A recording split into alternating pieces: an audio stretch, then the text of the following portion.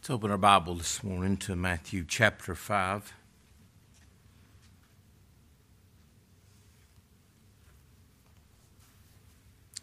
We'll be looking at verses 21 down through verse 26.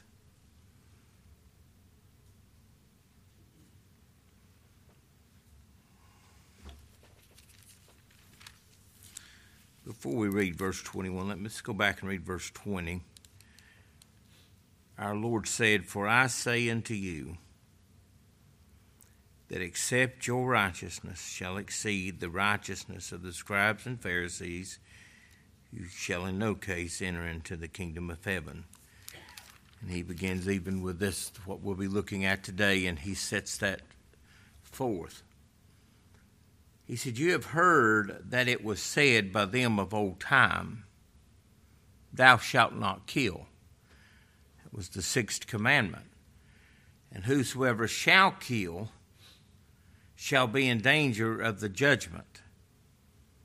But I say unto you, that whosoever is angry with his brother without a cause shall be in danger of the judgment. And whosoever shall say to his brother, Raca, shall be in danger of the council. But whosoever shall say, Thou fool, shall be in danger of hell fire. Therefore, if thou bring thy gift to the altar, and there rememberest that thy brother hast aught against thee, leave there thy gift before the altar, and go thy way. First be reconciled to thy brother, and then come and offer thy gift. Agree with thine adversary quickly while thou art in the way with him, lest at any time the adversary deliver thee to the judge, and the judge deliver thee to the officer, and thou be cast into prison. Verily I say unto thee, thou shalt by no means come out thence till thou hast paid the uttermost farthing." Let us pray. Father, meet with us this morning. Open up your word to our hearts and our understandings. Give us spiritual eyes to see and spiritual ears to hear. Reveal yourself to us from your word. Grant us a word of utterance. And we beg this in your name. Amen. Here in our text in this Sermon on the Mount, our Lord is describing what true righteousness is. He said, "You've heard that it was said by them of old time." I don't think that's just referring. It does refer to, in the book of Exodus, the 10 Commandments that the Lord gave, but I think it also has reference to what the Pharisees said that it says. You've heard that it was said by them. What do you think they said? Well, thou shalt not kill. That's what it said. And if you do, you're in danger of the judgment. The man killed a man. If you shedded a man's blood, by man's blood should his blood be shed. That's what the law said. But they had even added to it. Now, you need to remember, not everybody had a Bible like you have. Not everybody knew the scriptures like you did. What they knew was what they had heard. What they knew is what someone had said. You've heard. He knew what they heard. He knew what they were doing. He knew exactly. And he came to expose this. Because, see, they thought, as most men today think, that the law is nothing more than a motto and a rule of conduct. If you don't kill, most of us, we've probably, and I hope we never do, come to some point where even in self-defense we had to kill a man. That would be awful. Well, what does this mean? That's what they thought. Oh, I've never murdered, and I never would murder. You've heard that it was said, thou shalt not kill, and whosoever shall kill shall be danger in the judgment. But now he's going to say, you know what? He's the fulfillment of the law. You know how many kept the law? None. except one, and that's Christ. You remember when Moses comes down off the mountain with the tables of stone written on both sides, written by the finger of God, and as soon as he came down, they broke the first commandment. Thou shalt worship the Lord thy God, and him only shalt thou serve. And they made him a golden calf. Moses is so angry and so mad, if he could have, he'd have killed them. But he threw the stones down and broke them. So that's how we do. We broke them. Well, who's going to keep the law? It's going to be kept in one place. He said, you make another set of tablets, and we're going to take the law, and we're going to put it in the ark. The ark doesn't have the broken law. It has the kept law. And he's the only one that could keep it. What he says here in these verses, what we're going to look at today, there's none of us can measure up to. We're talking about perfection. And we're not just only talking about perfection in actions, we're talking about perfection in thought. You notice he didn't say, but I say unto you, whosoever kills. He didn't say kills, he said whosoever is angry with his brother. How do you think, what do you think anger leads to? What is anger? We know probably most of us know what it is to be angry. We don't like it, but we know what it is to be angry. We know what it is to be angry at someone and how we felt toward that someone. And most of the time we're angry at them because they have probably, we thought, offended us. So it's a selfish thing. He says, but whosoever is angry with his brother without a cause shall be in danger of the judgment. Whosoever shall say to his brother, Reka, shall be in danger of the council. But whosoever shall say, thou fool, shall be in danger of hellfire. Christ said, I didn't come to destroy the law. I came to fulfill it. And by fulfilling it, he magnified it and he honored it. See, men have a misconception of the law.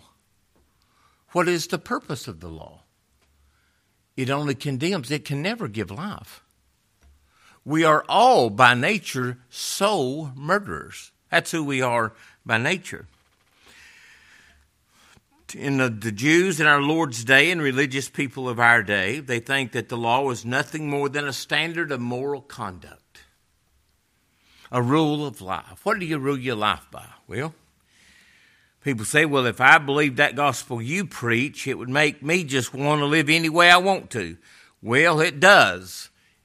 A believer, if they could, they would live in such a way to never bring dishonor to God's name.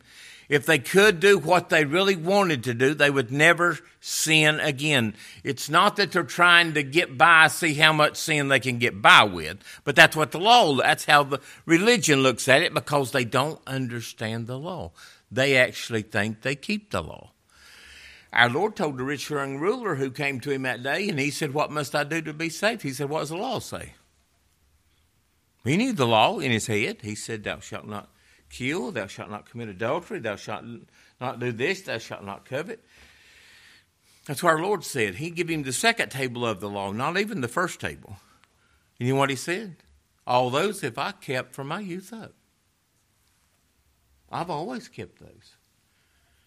And the Lord said, if you want to be perfect, if you want to do something to earn eternal life, go sell what you've got and give unto the poor.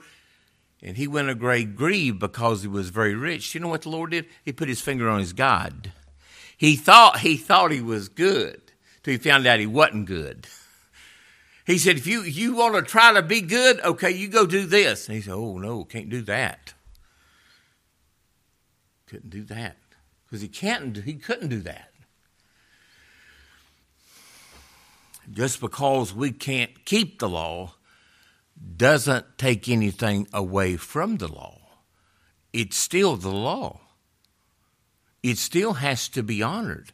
Just because we can't keep it doesn't say, well, it doesn't exist. It doesn't apply to me. It applies to all of us. God's law, here's what God's law requires. Perfection in heart. I'm going to show you, out of the heart proceed evil thoughts.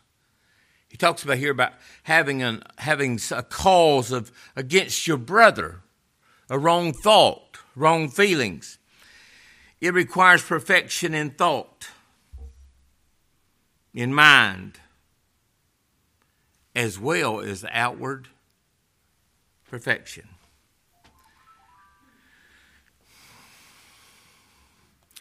The scribes and Pharisees told the people of their day, and false preachers do the same today, they only deal with outward acts of sin.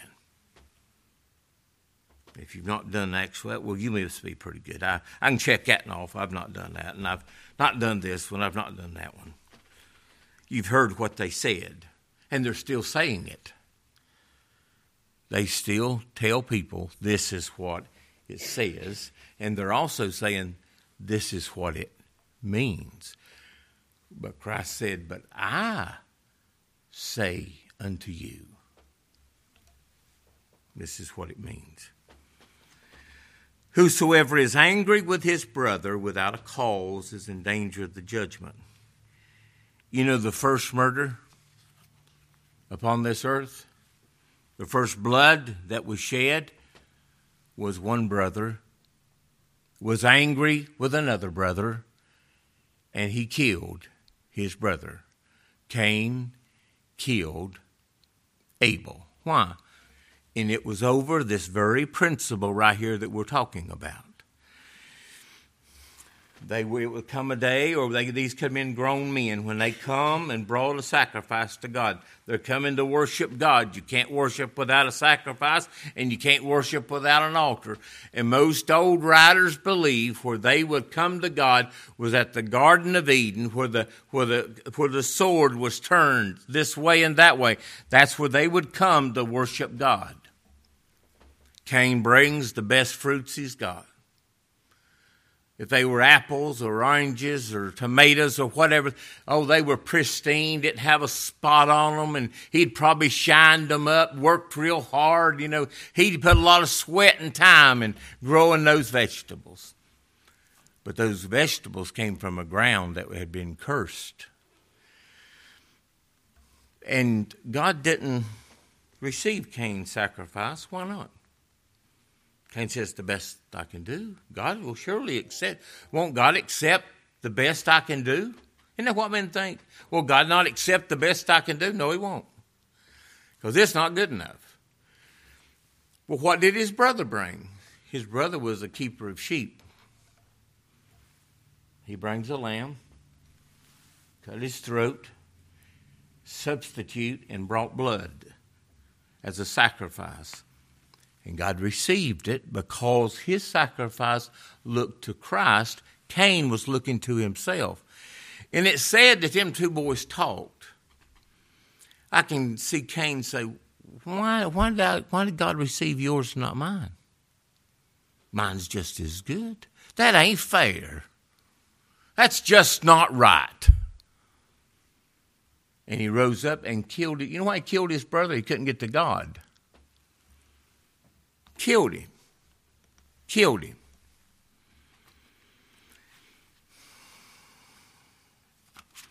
It says in 1 John 3:12, here's what it says. Here's why. He said, don't be as Cain, who was of that wicked one. Of that wicked one, yes. And slew his brother. And why did he slew or kill his brother? Because his own works were evil, and his brothers were righteous. How are we received? On someone's righteousness. We don't have one, and we can't produce one. And you never could produce one by keeping the law. But someone has to be perfect. Someone has to be perfect. As I said, anger is something that begins in the heart. In Matthew 15:19, for out of the heart, I never noticed this till yesterday, out of the heart proceed. Now this is from the heart. That's who we are. We're born with a wicked, defiled heart. Out of the heart proceed evil thoughts. And you know the first evil thought that he lists here by the Holy Spirit? Murders, adulteries, fornications, theft, false witnesses, and blasphemies. Murders. Here he says, if your brother, whosoever was angry with his brother. Well, who is the brother? It could have reference to my brother in Christ. Or it could have reference to anyone that is my brother in Adam. The brother can also have reference to our Lord Jesus Christ. By nature, we are angry with him. Like I said, why did Cain kill Abel? Because basically, when it got down to it, he was angry with God that God did not receive what he brought. You want to make men mad? You tell them God will not receive the best they can bring. And they say, oh, that ain't right. God owes everybody a chance. That ain't fair. Fair has nothing to do with it. It's righteousness. We took him. We took the Son of God. And by wicked hands have crucified him and slain him. You know why? He made us uncomfortable. He exposed our wickedness. He did. Everywhere he went, he did things deliberately on the Sabbath day to expose those self-righteous people. One man, he healed him. His hand was withered on the Sabbath day. And they were looking at him. And our Lord looked him right square in the face. He said, is it lawful to do good on the Sabbath day, or is it lawful to do evil on the Sabbath day? And I think it said he looked at them and he was angry because of the hardness of their heart. And you know what he said? He told that man to do what he could not do. That man could not move his arm. I see it just kind of just withered, maybe just drawn up. You know what he said? Stretch it forth. Well, he can't stretch it forth. I know he can't. But with a command come the ability. You know what he did? He went. And that's how God does when he gives you life. He says, live. And that means they say, oh, you can come on any other day, but don't you come on the Sabbath day to be healed. Our Lord looked at him and says, if your sheep falls in the ditch on the Sabbath day, you're going to leave it laying there till the next day. He exposed them, and they didn't like it. They didn't like it. Look what we say. I say unto you, verse 22, that whosoever is angry with his brother without a cause shall be in danger of the judgment. Whosoever shall say to his brother. You know, amazing how that anger usually is expressed by our mouths. Out of the abundance of the heart, the mouth speaks. We're angry with our brother and we're going to say something. We're going to say something because we think we have something to say. Something to be heard. We love to vent. We just want somebody to listen to us, what we have to say. What we have to say. Whosoever shall say to his brother, Raca, shall be in danger of the council, and whosoever shall say to his brother, thou fool, shall be in danger of the judgment. You know, I'd say one of the most prone ways we kill people by saying something. We would love to. You can kill somebody's reputation with a word. The tongue is an unruly evil full of deadly poison. We want to tear down their character by something we say. By something we say. These terms may be used in a mild term and for a good end when we seek to convince others of their vanity and folly. James says, O vain man, Christ our Lord said to those on the road to Emmaus, "O fools and slow of heart." And it was not the same word he's using here, but sometimes it was used in a good way. But when it proceeded from anger and malice, it is sin. Reka, what does this mean? Most everyone I read from had difficulty trying to explain it, so don't expect me to be able to do it any better. But Reka, it is a scornful word. It comes from pride. It means thou empty fellow. It denotes a worthless, empty-headed man, a man of no brains, a foolish fellow. That's pretty low. I mean, you're just a foolish thing. You just foolish. Solomon said this, proud and haughty scorner is his name, who dealeth in proud wrath.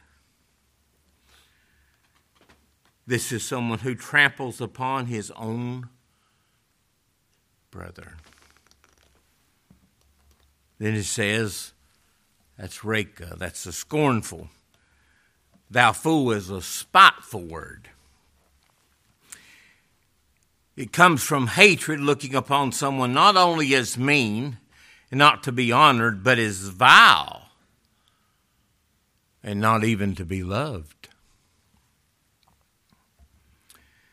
Basically, it says, this is pretty stern, thou wicked man, thou reprobate. It's like a man thinks he has the ability to see another man's heart. We don't know who's wheat and we don't know who the tare are. I think we're very guilty at times. Maybe a brother falls. You know what we would be guilty of saying? Well, I don't know if they was a believer to start with. You know what? We just don't know. The Lord does.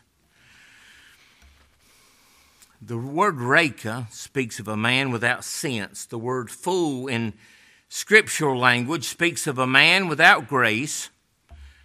The more the reproach touches his spiritual condition, the worse it is. The word Reka is a haughty taunting of our brother. The word fool is a malicious censoring and condemning of him as abandoned of God. That would be a reprobate, someone that was totally abandoned of God. So one is scornful and one is spiteful. We know what it is. We know what spiteful is. Why do they do it? Just spiteful. Just want to do it out of spite. They want to make you suffer. They're going to do it on purpose.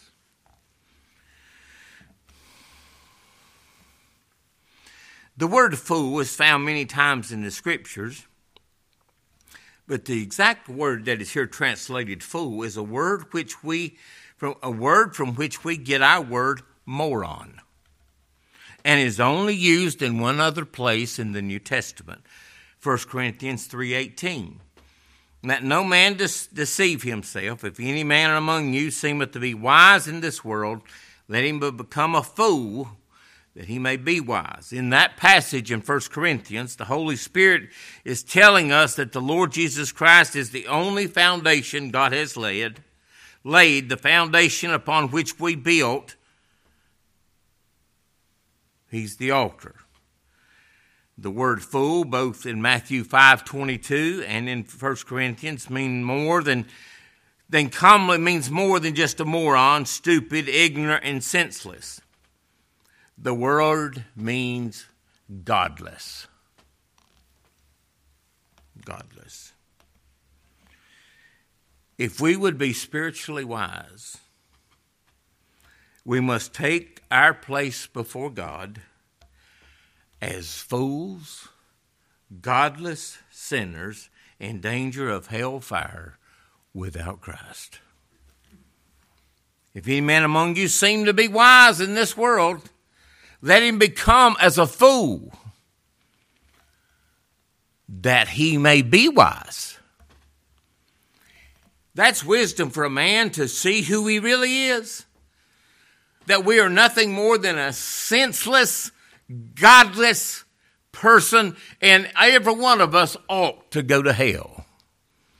I preached today, or meant to air it on the radio today, it didn't play. Refuges of lies. It says they made a covenant with death, and in hell they're in agreement. They're in agreement with hell. They know there's a hell. They know people ought to go to hell, but they're just not going to hell. And I ask the question, do you think you ought to go to hell? Now, that's something to think about. They thought, oh, not me. If we ever see who we are and who we have offended, whom we have offended. Now verses 23 and 24. Remember in the context, because therefore refers back to verses 21 and 22. If thou bring thy gift to the altar, and thou rememberest that thy brother has aught against thee. Well, who is the brother? This the brother referring back to verse 22. If you shall say to your brother, if they bring you gift to the altar, and thou rememberest that thy brother has aught against thee. He's coming to worship. He's coming to an altar. We can't worship without the altar. You bring ye gift, you bring ye sacrifice, you bring ye praise and thanksgiving. And you remember that your brother has aught against you. Leave there thy gift before the altar. Go thy way, first be reconciled to thy brother, and then come and offer thy gift. There's only one altar, and without that altar, there's no reconciliation. If you bring a gift and you remember, don't expect it to be received till you've been reconciled. All who are one with Christ, we are one with one another. We come in adoration, love, and worship, and we come to him with all our brother. Here's what Mr. Hawker said. His members come to him as the head and bring with us, by faith, the whole body in our arms to the Lord. Our Lord said that they may be one, as thou, Father, art in me, and I in thee, that thou also may be one in us, that the world may believe that thou hast sent me. And we know this can apply to our brothers in Christ. If we have aught against them, we should do everything that we can to try to reconcile it. To say, I'm sorry. I'm sorry if I've offended you. I'm sorry. Be reconciled. I've sinned. I said something I shouldn't have said. I think about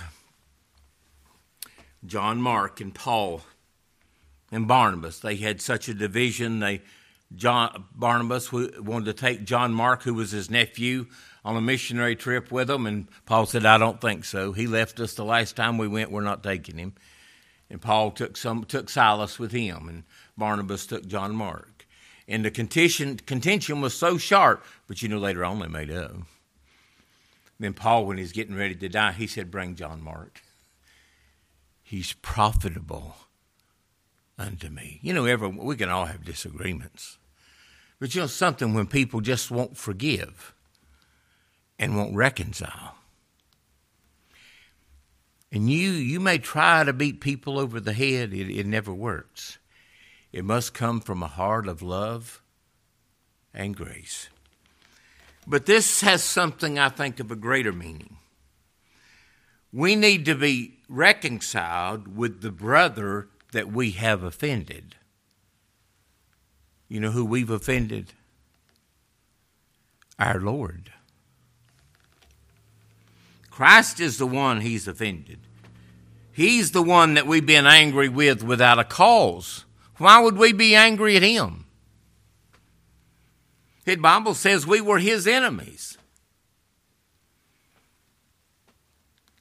You know what unbelief is? It is despising the Son of God and saying unto him, Reka, thou fool. Those religious people talked to our Lord like he was a dog, didn't they? We be not born of fornication. More than likely they said you probably were.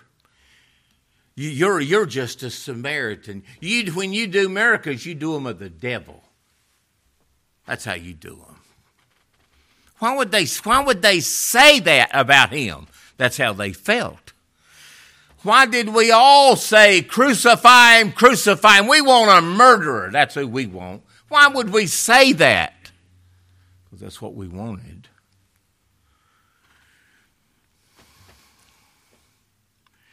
So you see this. It talks about coming to the altar. How can we come to God? How can we come to God? You can't approach God till you're reconciled with God. There has to be a reconciliation. Why do you have to be reconciled? We're enmity between each other. We're enemies. He's holy and righteous, and we're nothing but sin. Well, how can we be reconciled? How can I be reconciled with my brother?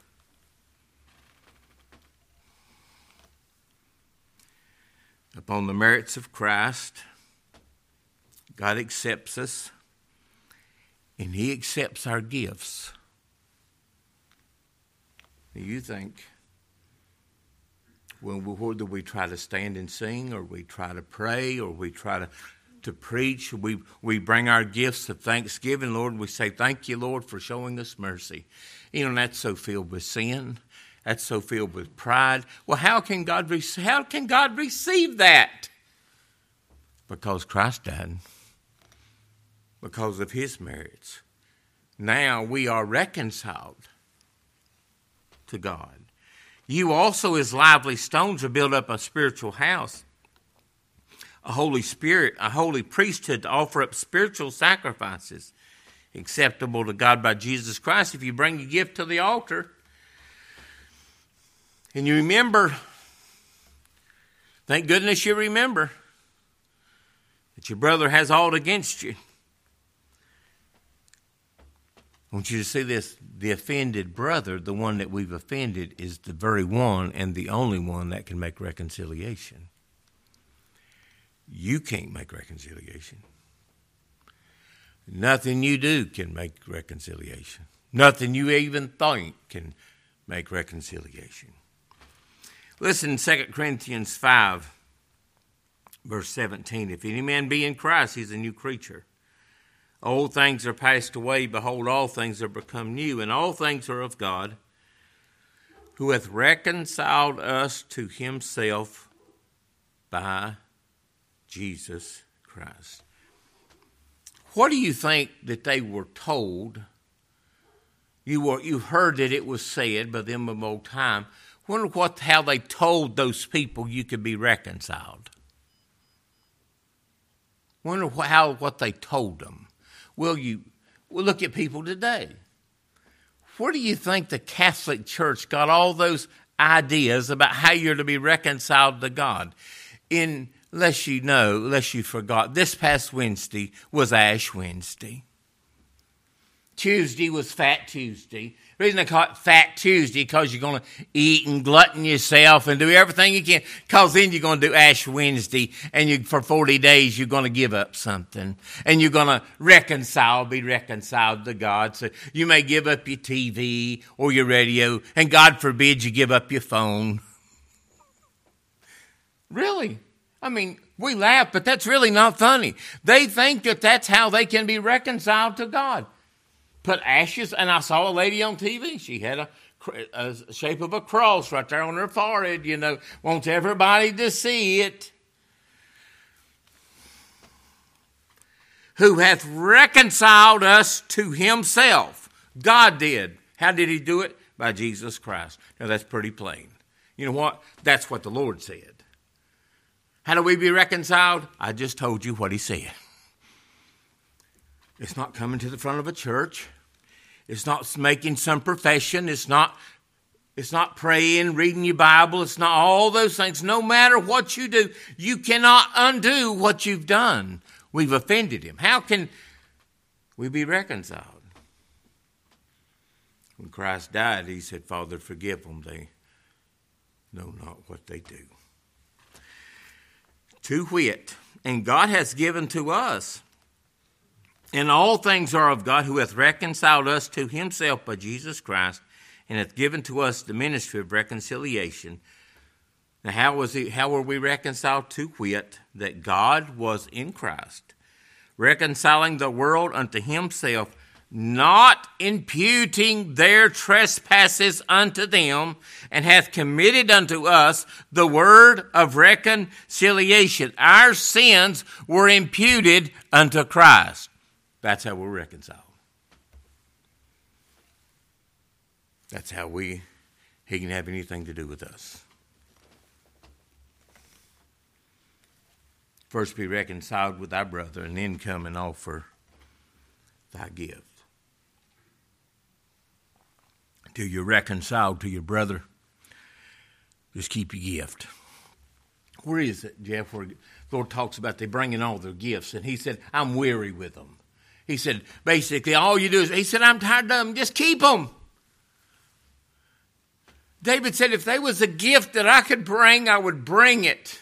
But the sacrifice of God is a broken and a contrite spirit, and God will not despise it. But we think our minds are so messed up. We still think it's something we do. But what does he say? Our sins were imputed unto him. And it's all right. You know what? I'm going to tell you this morning, he's not offended at me. We're reconciled. A lot of times I don't feel like it. Most of the time, you know what? Most of the time I feel real foolish. That's about right. I feel real godless. And sometimes I feel like Paul. He said, lest when I preach to others I become a castaway. I bring my body under subjection, lest when I preach to others I become a castaway. You know what the word castaway is? A reprobate. He said, lest I prove in the end that I am a reprobate and rejected of God. Verses 25 and 26. Agree with thine adversary quickly, while thou art in the way with him, lest at any time the adversary deliver thee to the judge, and the judge deliver thee to the officer, and thou be cast into prison. Verily I say unto thee, thou shalt by no means come out thence till thou hast paid the uttermost farthing. That means the debt has to be paid. To the uttermost farthing. Someone has to pay it. Well, who is it? Who is our adversary? First be reconciled to your brother, then agree with thine adversary quickly. This has reference to the same person who is our brother. And our adversary, this speaks of the same person. Listen. Now, these words simply cannot be applied to a mere earthly adversary. Try as we may, there is no way in the world that we can agree with our adversary or get the adversary to agree with us. As much as you can, live peaceably with all men. But it's just not going to happen.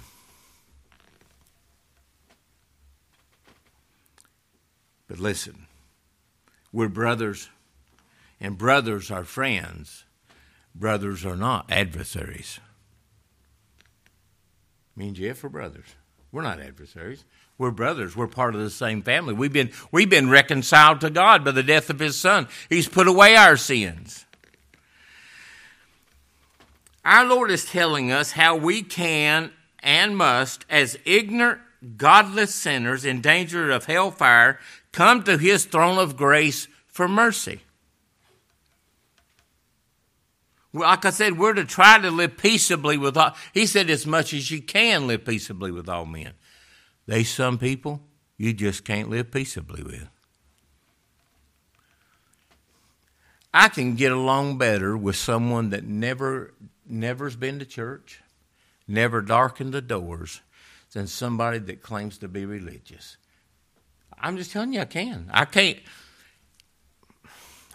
That's just how it is. It just can't. You do all you can, and sometimes the best is just to avoid them. Our adversary is not always one who is intent upon hurting or ruining us. Our Lord declares in Exodus 32:22, I will be an enemy unto thine enemies, and an adversary unto thine adversaries. There comes a day and a time in the life of every believer, loved and chosen of God, when our eye is dim by reason of sin and sorrow. In that day when we are convinced of our sin, and that's it. I can't convince you of sin, but my brother can. And until you see your sin, you won't never see your need of reconciliation. And you will think you can reconcile what you've done by your deeds of the law. And by the deeds of the law shall no flesh be justified. We see our Lord stand as an adversary with his bow bent like an enemy who pours out his fury like fire. In that hour, we are forced by God's grace to cry out from the depths of our soul for an advocate with God. A sinner is a precious thing. The Holy Spirit hath made him so. What did he say? When you're in the way with your adversary, what does it say? Agree with thine adversary quickly while thou art in the way. First be reconciled to that. Wait a minute. Agree with thine adversary quickly, verse 25, while thou art in the way with him. God be merciful to me, the sinner, while thou art in the way. Today, if you hear his voice, harden not your heart, as in the provocation. While thou art in the way with him, lest at any time the adversary deliver thee to the judge, and the judge deliver thee to the officer, and thou be cast into prison. They're forced to admit that it is by grace. And here's what he says. Those that won't bow in reverence, looking to him, say, well, I'll just go on doing it my own way. I'm not going to agree with him. Well, if you don't agree with him, you disagree. Well, what you going to do? What's going to happen? God just going to look over your sin? God just going to sweep it under the rug and pretend it never happened? No, that ain't what he said. He's showing you the strictness of God's holy law and why we need to be reconciled. There is coming a day when they will be delivered unto the judge, and he's the judge. All men have been committed into his hands, and unto the officer, and thou shalt be cast into prison. Verily I say unto thee, thou shalt by no means come out thence. He's not coming out till he's paid the uttermost farthing. What is that saying? What's going to be happen to those people who are found guilty before God, who are his adversary? What's going to happen to those people? They're going to be cast into a lake of fire and outer darkness, where there's weeping and gnashing of teeth. And you know why hell is eternal? They never stop sinning. And you never pay the uttermost farthing. That's why. Well, why did God set us free? Why are we reconciled to God? How can we come to God? Because we have been reconciled. Christ has paid the the last fathering. He has paid the sins of all his people. And that's why he delivers us from going down into the pit. And he says, I have found ransom. And we come to God how? We come to him every day. We say, Lord, I've sinned. You come and you bring your gift and you bring your sacrifice, praise, and most time you don't even know what to say. Most time you don't feel anything. And you remember, Lord, I've sinned. And Lord, there's many sins I'm not even aware of. And we're like David, Lord, create in me a clean heart. Forgive me of my sin. And we just have to about put our hand over our mouth. And he just speaks and says, I've always loved you. I bore your trespasses. I put them away. And he's my brother. He's not my enemy. Can you imagine how sorrowful that will be when men stand before the Lord in Matthew? We'll see it when we get through with this sermon over in chapter 7, where it says, many will stand before me in that day, and they say, Lord, Lord, have we not cast out devils in your name? Have we not preached in your name? He didn't say you hadn't done those things. And he said, they also say, we've done many wonderful things, many wonderful works. They still bragging on their works. You know what our Lord says? You depart from me. I never knew you. And you cast them into outer darkness where there's weeping and gnashing of teeth. And if you ever seen that, if you felt like, just like deliver him from going down into the pit, I found a ransom that you, if you really got what you deserved and God showed you mercy, you'd be thankful for mercy. I'm glad this morning it's not by loss. It's by grace. Has that been a help? I hope it has.